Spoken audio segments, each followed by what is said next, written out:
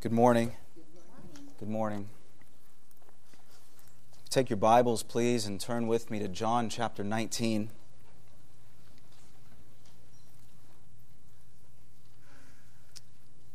It's good to see you this morning.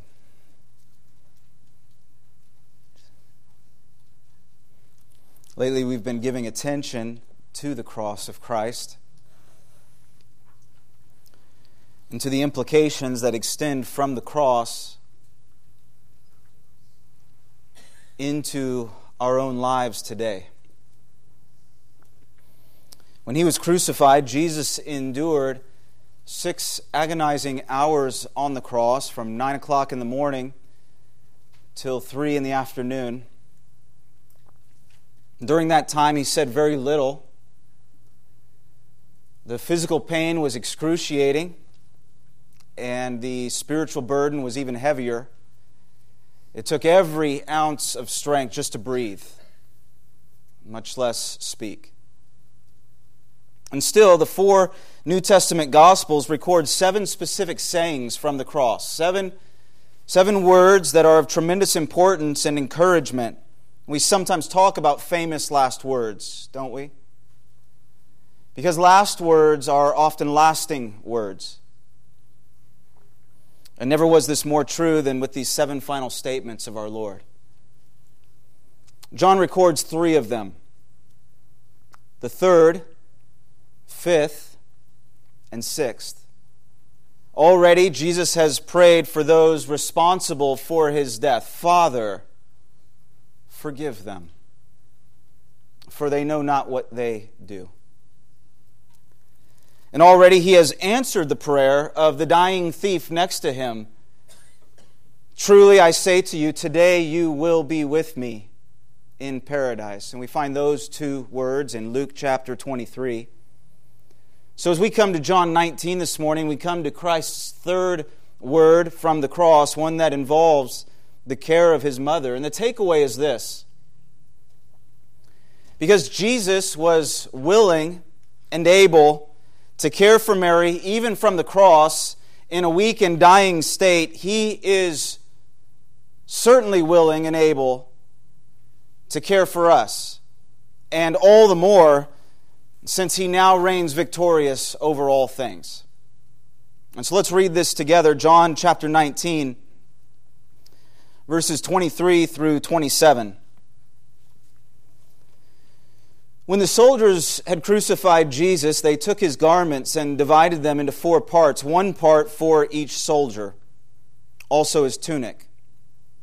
But the tunic was seamless, woven in one piece from top to bottom. So they said to one another, "Let us not tear it, but cast lots for it to see whose it shall be." And this was to fulfill the scripture which says, "They divided my garments among them, and for my clothing they cast lots." So the soldiers did these things. But standing by the cross of Jesus were his mother and his mother's sister, Mary, the wife of Clopas, and Mary Magdalene. When Jesus saw his mother and the disciple whom he loved standing nearby, he said to his mother, "Woman, behold, your son." And then he said to the disciple, "Behold, your mother." And from that hour, the disciple took her to his own home. Let's pray. Our great God and Father, what a tender, unbelievably tender moment this must have been. On the one hand, just brimming with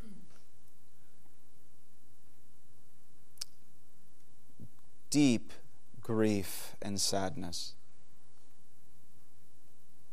while at the same time just bursting with hope and love.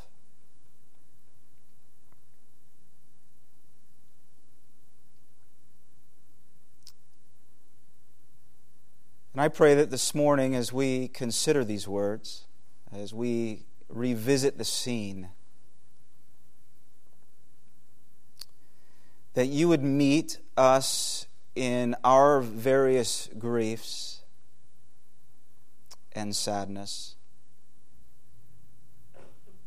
and bring hope and love. Would you enable us this morning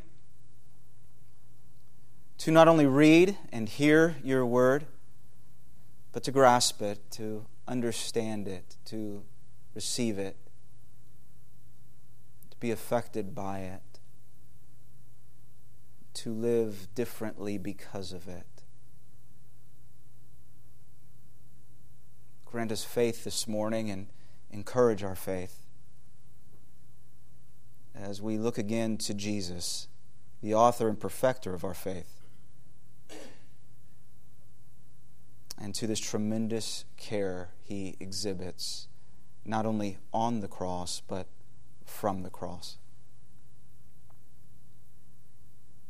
So do your work among us this morning, even now in these moments. We pray this in His name. Amen.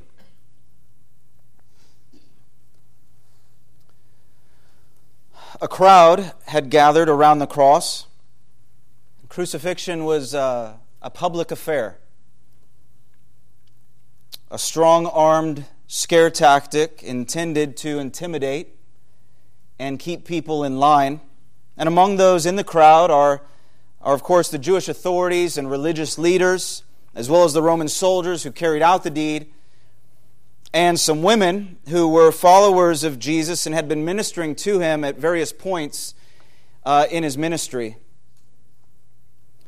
After conspiring against Jesus for months on end, the Jews, we're told elsewhere, were just hurling insult after insult at Him, basking in their apparent victory over Him. Matthew says, and those who passed by derided Him, wagging their heads and saying, "You who would destroy the temple and rebuild it in 3 days, save yourself. If you are the Son of God, come down from the cross." Mark notes, so also the chief priests and the scribes mocked Him to one another, saying, "He saved others, but He cannot even save Himself. Let the Christ, the King of Israel, come down now from the cross, that we may see and believe." Luke adds that people stood by watching as the rulers scoffed at Him. And Matthew, Mark, and Luke, all three, note that the two thieves who were crucified with Jesus also reviled Him in the same way. The soldiers mocked Him as well. Now, of course, they've been mocking Him all along. After they'd flogged Him, you remember they pressed a crown of thorns down upon His head and they draped a makeshift robe across His back and shoulders. They were making sport of Christ's claim to kingship while pushing and punching and spitting on Him repeatedly. Now that they've crucified Him, they continue their merciless barrage, adding insult to injury, stripping Jesus of His clothes. They took His garments and divided them amongst themselves, as John writes in verse 23. You get a picture here of just how cold-blooded and hard-hearted they were. I mean, what compels a man to want a dying man's blood-soaked, blood-stained clothes? And the one-piece tunic, apparently that was the real prize. And so rather than tearing it into pieces, they gambled for it. You can almost picture them huddled at the foot of the cross, rolling dice or drawing straws, casting lots. The winner just bursting with excitement, while Jesus anguishes just a few feet away. Calloused to the plight of the crucified, these soldiers seem to have grown bored.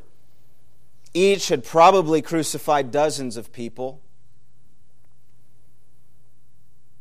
They knew exactly what to expect, what would occur over the next few hours. They'd learned to tune out every moan and cry, every anguished appeal for mercy. For them, the main attraction was just in nabbing a few items of clothing. Who knows? Maybe they could sell the tunic and make a few bucks. And then there were the women, 4 of them. And notice how John clearly distinguishes between the soldiers and the women. So the soldiers did these things. The soldiers did these things. But standing by the cross of Jesus were his mother and his mother's sister, Mary, the wife of Clopas, and Mary Magdalene. Apparently Mary was a very popular name. Mary Magdalene is consistently placed at this scene in all 4 Gospels. Mary, the wife of Clopas, is elsewhere identified as the mother of James and Joseph. And Mary's sister, whom John doesn't name by name here, was in fact his own mother, Salome, the mother of James and John, the sons of Zebedee, as we learn in Matthew and Mark. But the woman of most interest to us today is, of course, Mary, the mother of Jesus, and the interaction between her and her son. Mary is older now. Her hair is graying. Her skin is beginning to show wear. Her hands are weathered and worn. She and Joseph had raised a house full of children. But Joseph died a while ago, presumably before Jesus began his ministry, which meant even more work for Mary. Now a widow, having already suffered the loss of her husband, she beholds the crucifixion of her firstborn.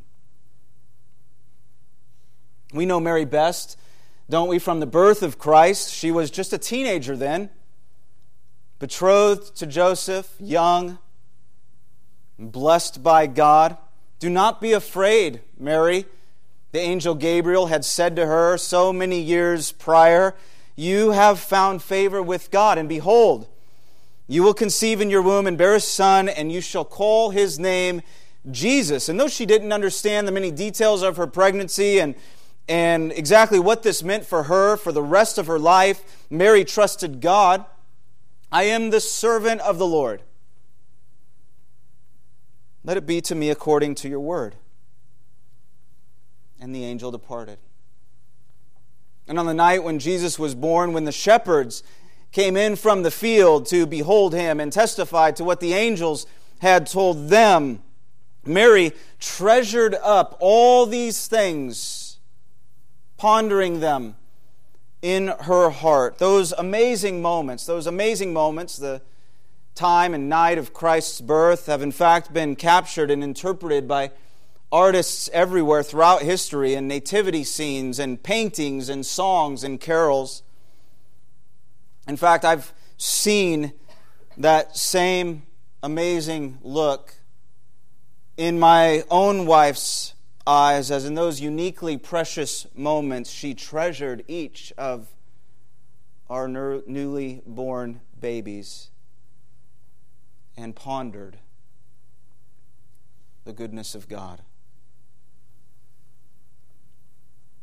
And Mary not only experienced the miracle of childbirth, for she gave birth to the Son of God and Savior of the world. Mary indeed had much to treasure and ponder. Shortly after Jesus was born, Mary and Joseph presented him in the temple, as was the custom of the day. And it was at that time when Mary heard Simeon praise God at the long-awaited arrival of the Messiah. She and Joseph marveled as Simeon blessed them both. But even then, Mary learned that heartache would follow, that the saving work of her boy Jesus would come with great cost, that the cost of our salvation, the cost only He could and would pay, would cost her too. Simeon said it would be like a sword piercing her own soul. Who knows how many times Mary revisited those memories through the years, or how many times she forgot to remember them. 30 years would pass while Jesus grew from infant to toddler to childhood and into adulthood. 30 years of family life, mostly obscure from the outside world, just blending in like everyone else. We can only speculate what it was like, but I imagine it to be pretty similar to families everywhere, a very normal combination of ebbs and flows, though certainly there must have been some remarkable times. Because after all, the Son of God was living in the home. And then the day came when everything changed. The day Jesus came home with a certain look in His eye. And maybe He set Mary down and sat down with her. John is preaching in the wilderness. And he's baptizing in my name and preparing my way. The time has come. I must go now. Who knows how long Mary had been waiting for this moment, or even dreading it secretly. Probably a little bit of both expectancy and fear that countless parents experience as their child grows more and more independent and eventually leaves the home. I imagine there was a warm embrace, a gentle kiss, and many, many tears as they said their goodbyes. From that moment on, Mary would know her son mostly from a distance. She wouldn't see him nearly as often, and when she did, she'd be just one of many faces in the crowd. She'd hear things about Jesus as His influence grew, good things. But not everyone liked Jesus. And so Mary no doubt heard some very hard things as His detractors conspired and criticized. So here she stands in the crowd at the crucifixion, cringing with each insult, breaking up inside as each soldier shames him. She sees and she hears it all. Simeon was right. A sword indeed was piercing her soul. As you can imagine, and as any mother can testify, Mary must have died 1,000 deaths that day. Aside from Jesus, no one on the face of the planet suffered as much as she did. If anyone needed comfort, it was Mary. And while hanging on the cross, Jesus looks out to see His mother and then notices John standing nearby. And with his eyes only, He directs Mary's attention to John and John's attention to Mary, and He committed the care of His mother to him. Verse 26, when Jesus saw His mother and the disciple whom He loved standing nearby, He said to His mother, "Woman, behold, your son." And then He said to the disciple, "Behold, your mother." And from that hour, the disciple took her to his own home. And again, these were among the final words spoken by Jesus before His death. They are therefore of tremendous importance. And they're meant for the encouragement of our faith. And so what's going on here, really? And what are we to make of it? I can think of at least 3 personal implications that apply to you and to me today. First, a relationship with God is not about spiritual things only. Now, true, the cross is primarily about spiritual things. About your spiritual well-being, about the need of your soul, about your eternal state and being reconciled to God. The cross is primarily about what Jesus did to pay your spiritual debt, the debt your sins accrue. The cross is primarily about atonement for sin, that He who was without sin was made to be sin so that you might be made right before God. But as true as these spiritual realities are, being in right relationship with God entails far more than spiritual things only. That Jesus paid attention to the physical, material, relational needs of His mother shows that He concerns Himself with our temporal and earthly needs also. Let's think this through for a minute. Have you ever wondered why Jesus waited until this moment to arrange for Mary's care? He could have done so sooner. He could have met with Mary and John at any point. Even during that final week, He could have told John to care for Mary like his own mother, and then told Mary to look upon John as her own son. Even during the final night with His disciples, perhaps during dinner there in the upper room as Jesus prepared them for His death, He could have leaned over and told John that He was entrusting him with this important responsibility. In the same way, He could have done this later. He could have done it later. He could have waited until after His resurrection, which was just a couple days away, and He knew that. 40 days He ministered among them after He died and rose again. So there was this 40-day window in which He could have arranged for the care of His mother before He ascended into heaven. Jesus could have done this at any time, either before the cross or after the resurrection. So why did He choose this time when He was bearing the sins of the world? Was it just coincidence? I don't think so. Of all times, why now? I think it's because it reveals something about the heart of God, about the deep love of God. Hear this, church.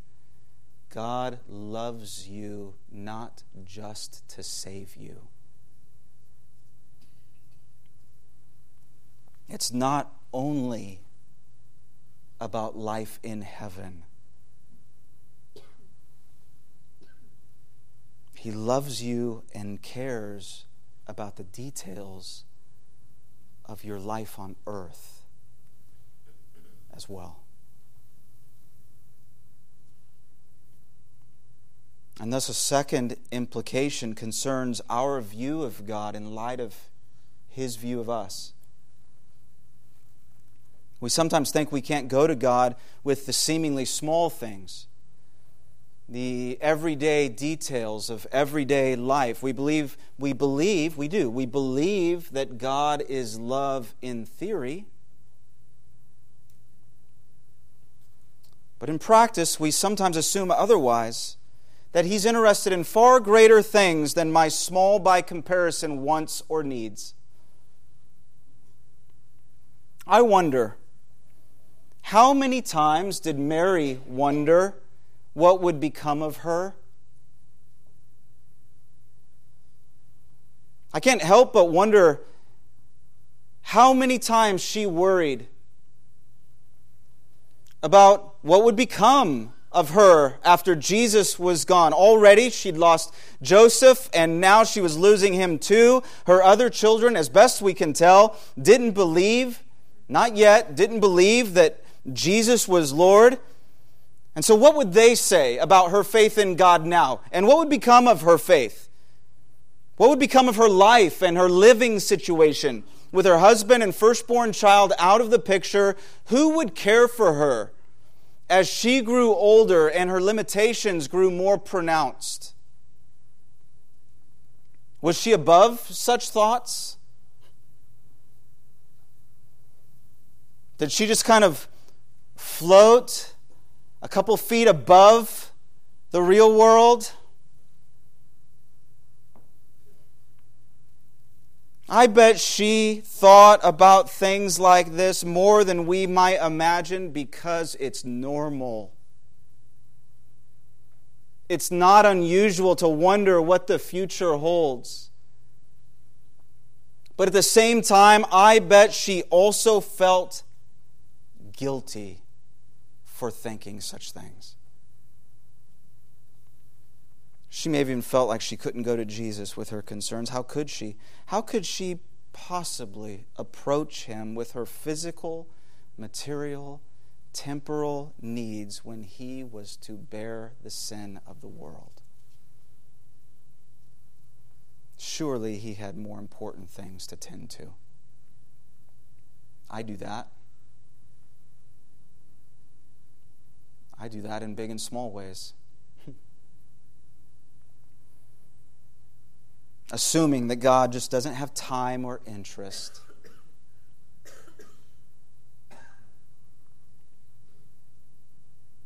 An example comes to mind. I've been fighting a cold for the last few weeks that I just can't seem to shake, a cough that I just can't seem to shake. It's nothing unusual, right? We all have these lingering ailments, and a cold and cough seems relatively low on the scale. And so rather than go to God for help or healing, I just want to power through on my own because he has far more important things to tend to. And after all, how can I pray for a cough when I have friends with cancer? We do that. We do that, don't we? We compare ourselves to others and we rank our many concerns. And unless my concerns score high on the universal scale of importance, unless they're really spiritual, I assume God would rather not be disturbed. Come on, right?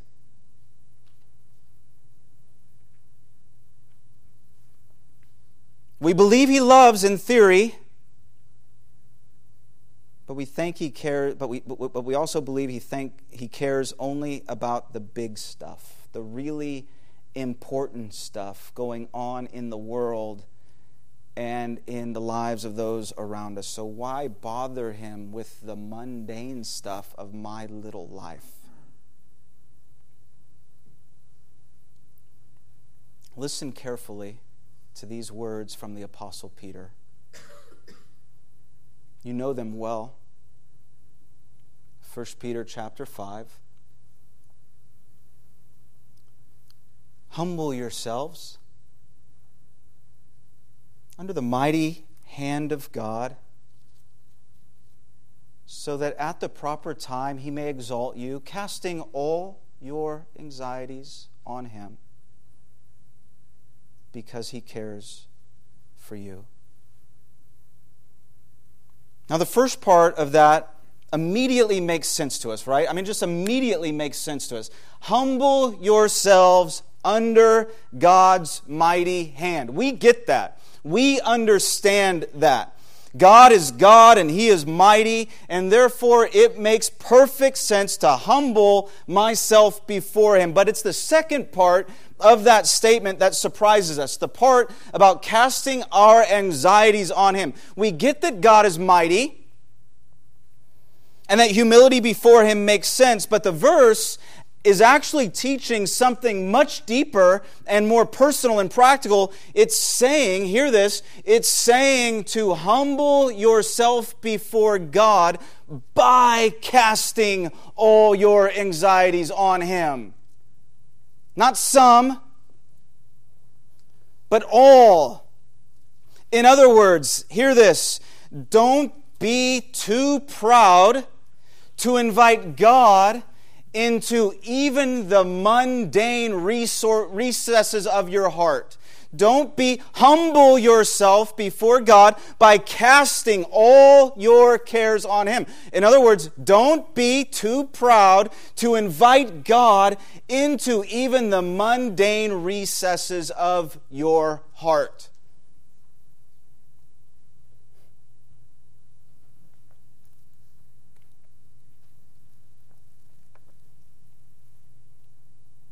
Don't assume that God doesn't care about your cares.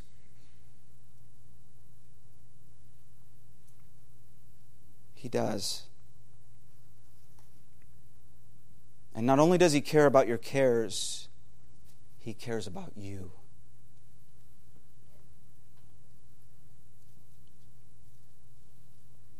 And then there's a third implication here that involves the church, I think.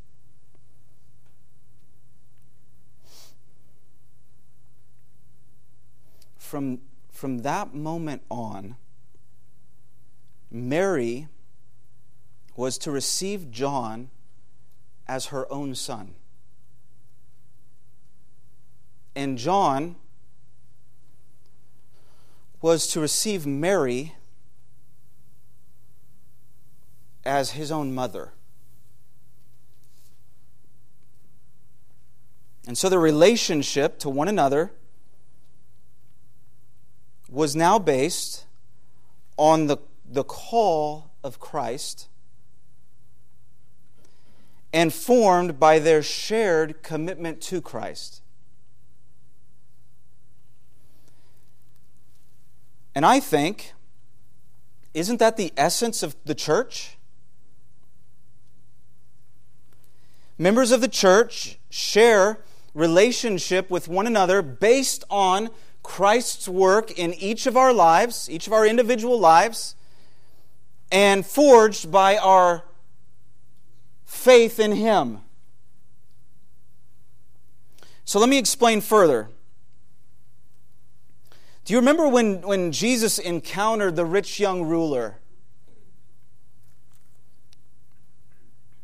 Though the man wanted eternal life, he was unwilling to surrender his life to Christ. And as the man walked away, you remember the scene, the man walks away and Peter chimes in to say that he and the other disciples have surrendered everything in order to follow Him. And Peter wanted to know in those moments what would become of their sacrifice. Jesus, we have left everything to follow You. What's to become of us?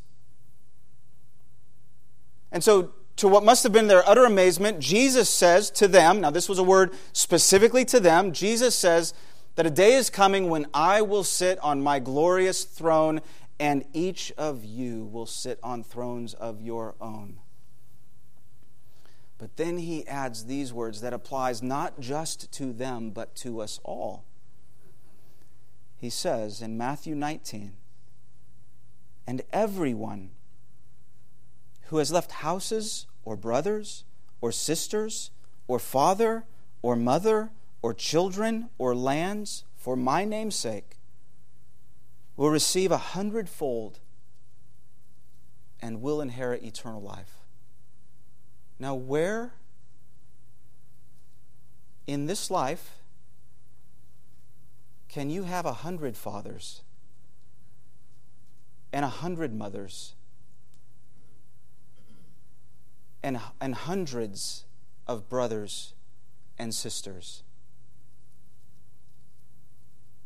Answer: only in the church.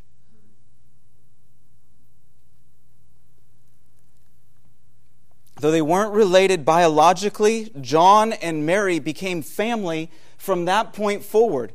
And it illustrates the provision Jesus has made for us in the church. The church is a spiritual family to be for us a place of ongoing community and care, a gift from God made possible by Christ and His cross. Though we aren't related by biological blood, Christ's blood binds us together in even greater ways. Isn't it true that the relationships we share as Christian believers often run deeper than even those with the unbelieving members in our own families?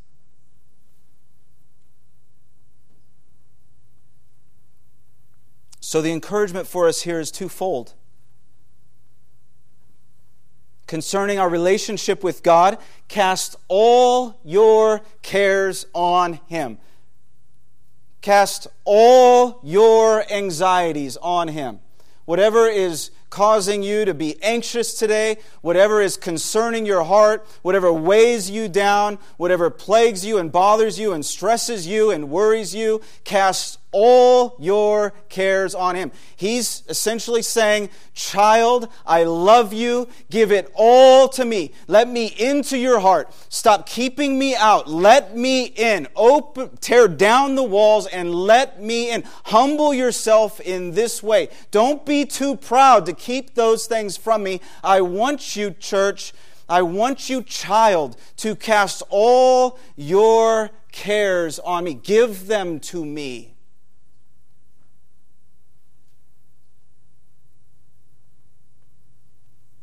That concerns our relationship with God.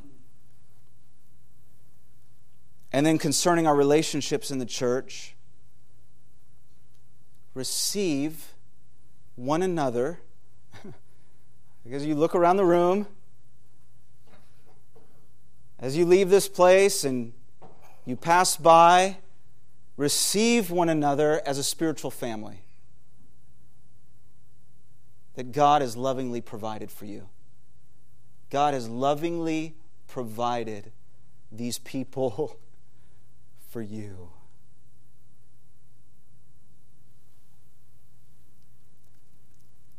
And so both of these, the vertical and horizontal aspects, are evident in what Jesus said to Mary and John from the cross. And always remember, I said this at the start, God is willing and God is able. Because Jesus was willing and able to care for Mary even from the cross, though in a weak and dying state, certainly He is willing and able to care for us, and all the more since He now reigns victorious over all things. Amen. God, we give you praise this morning.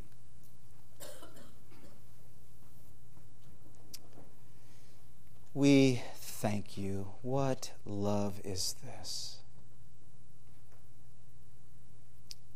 My prayer for these, my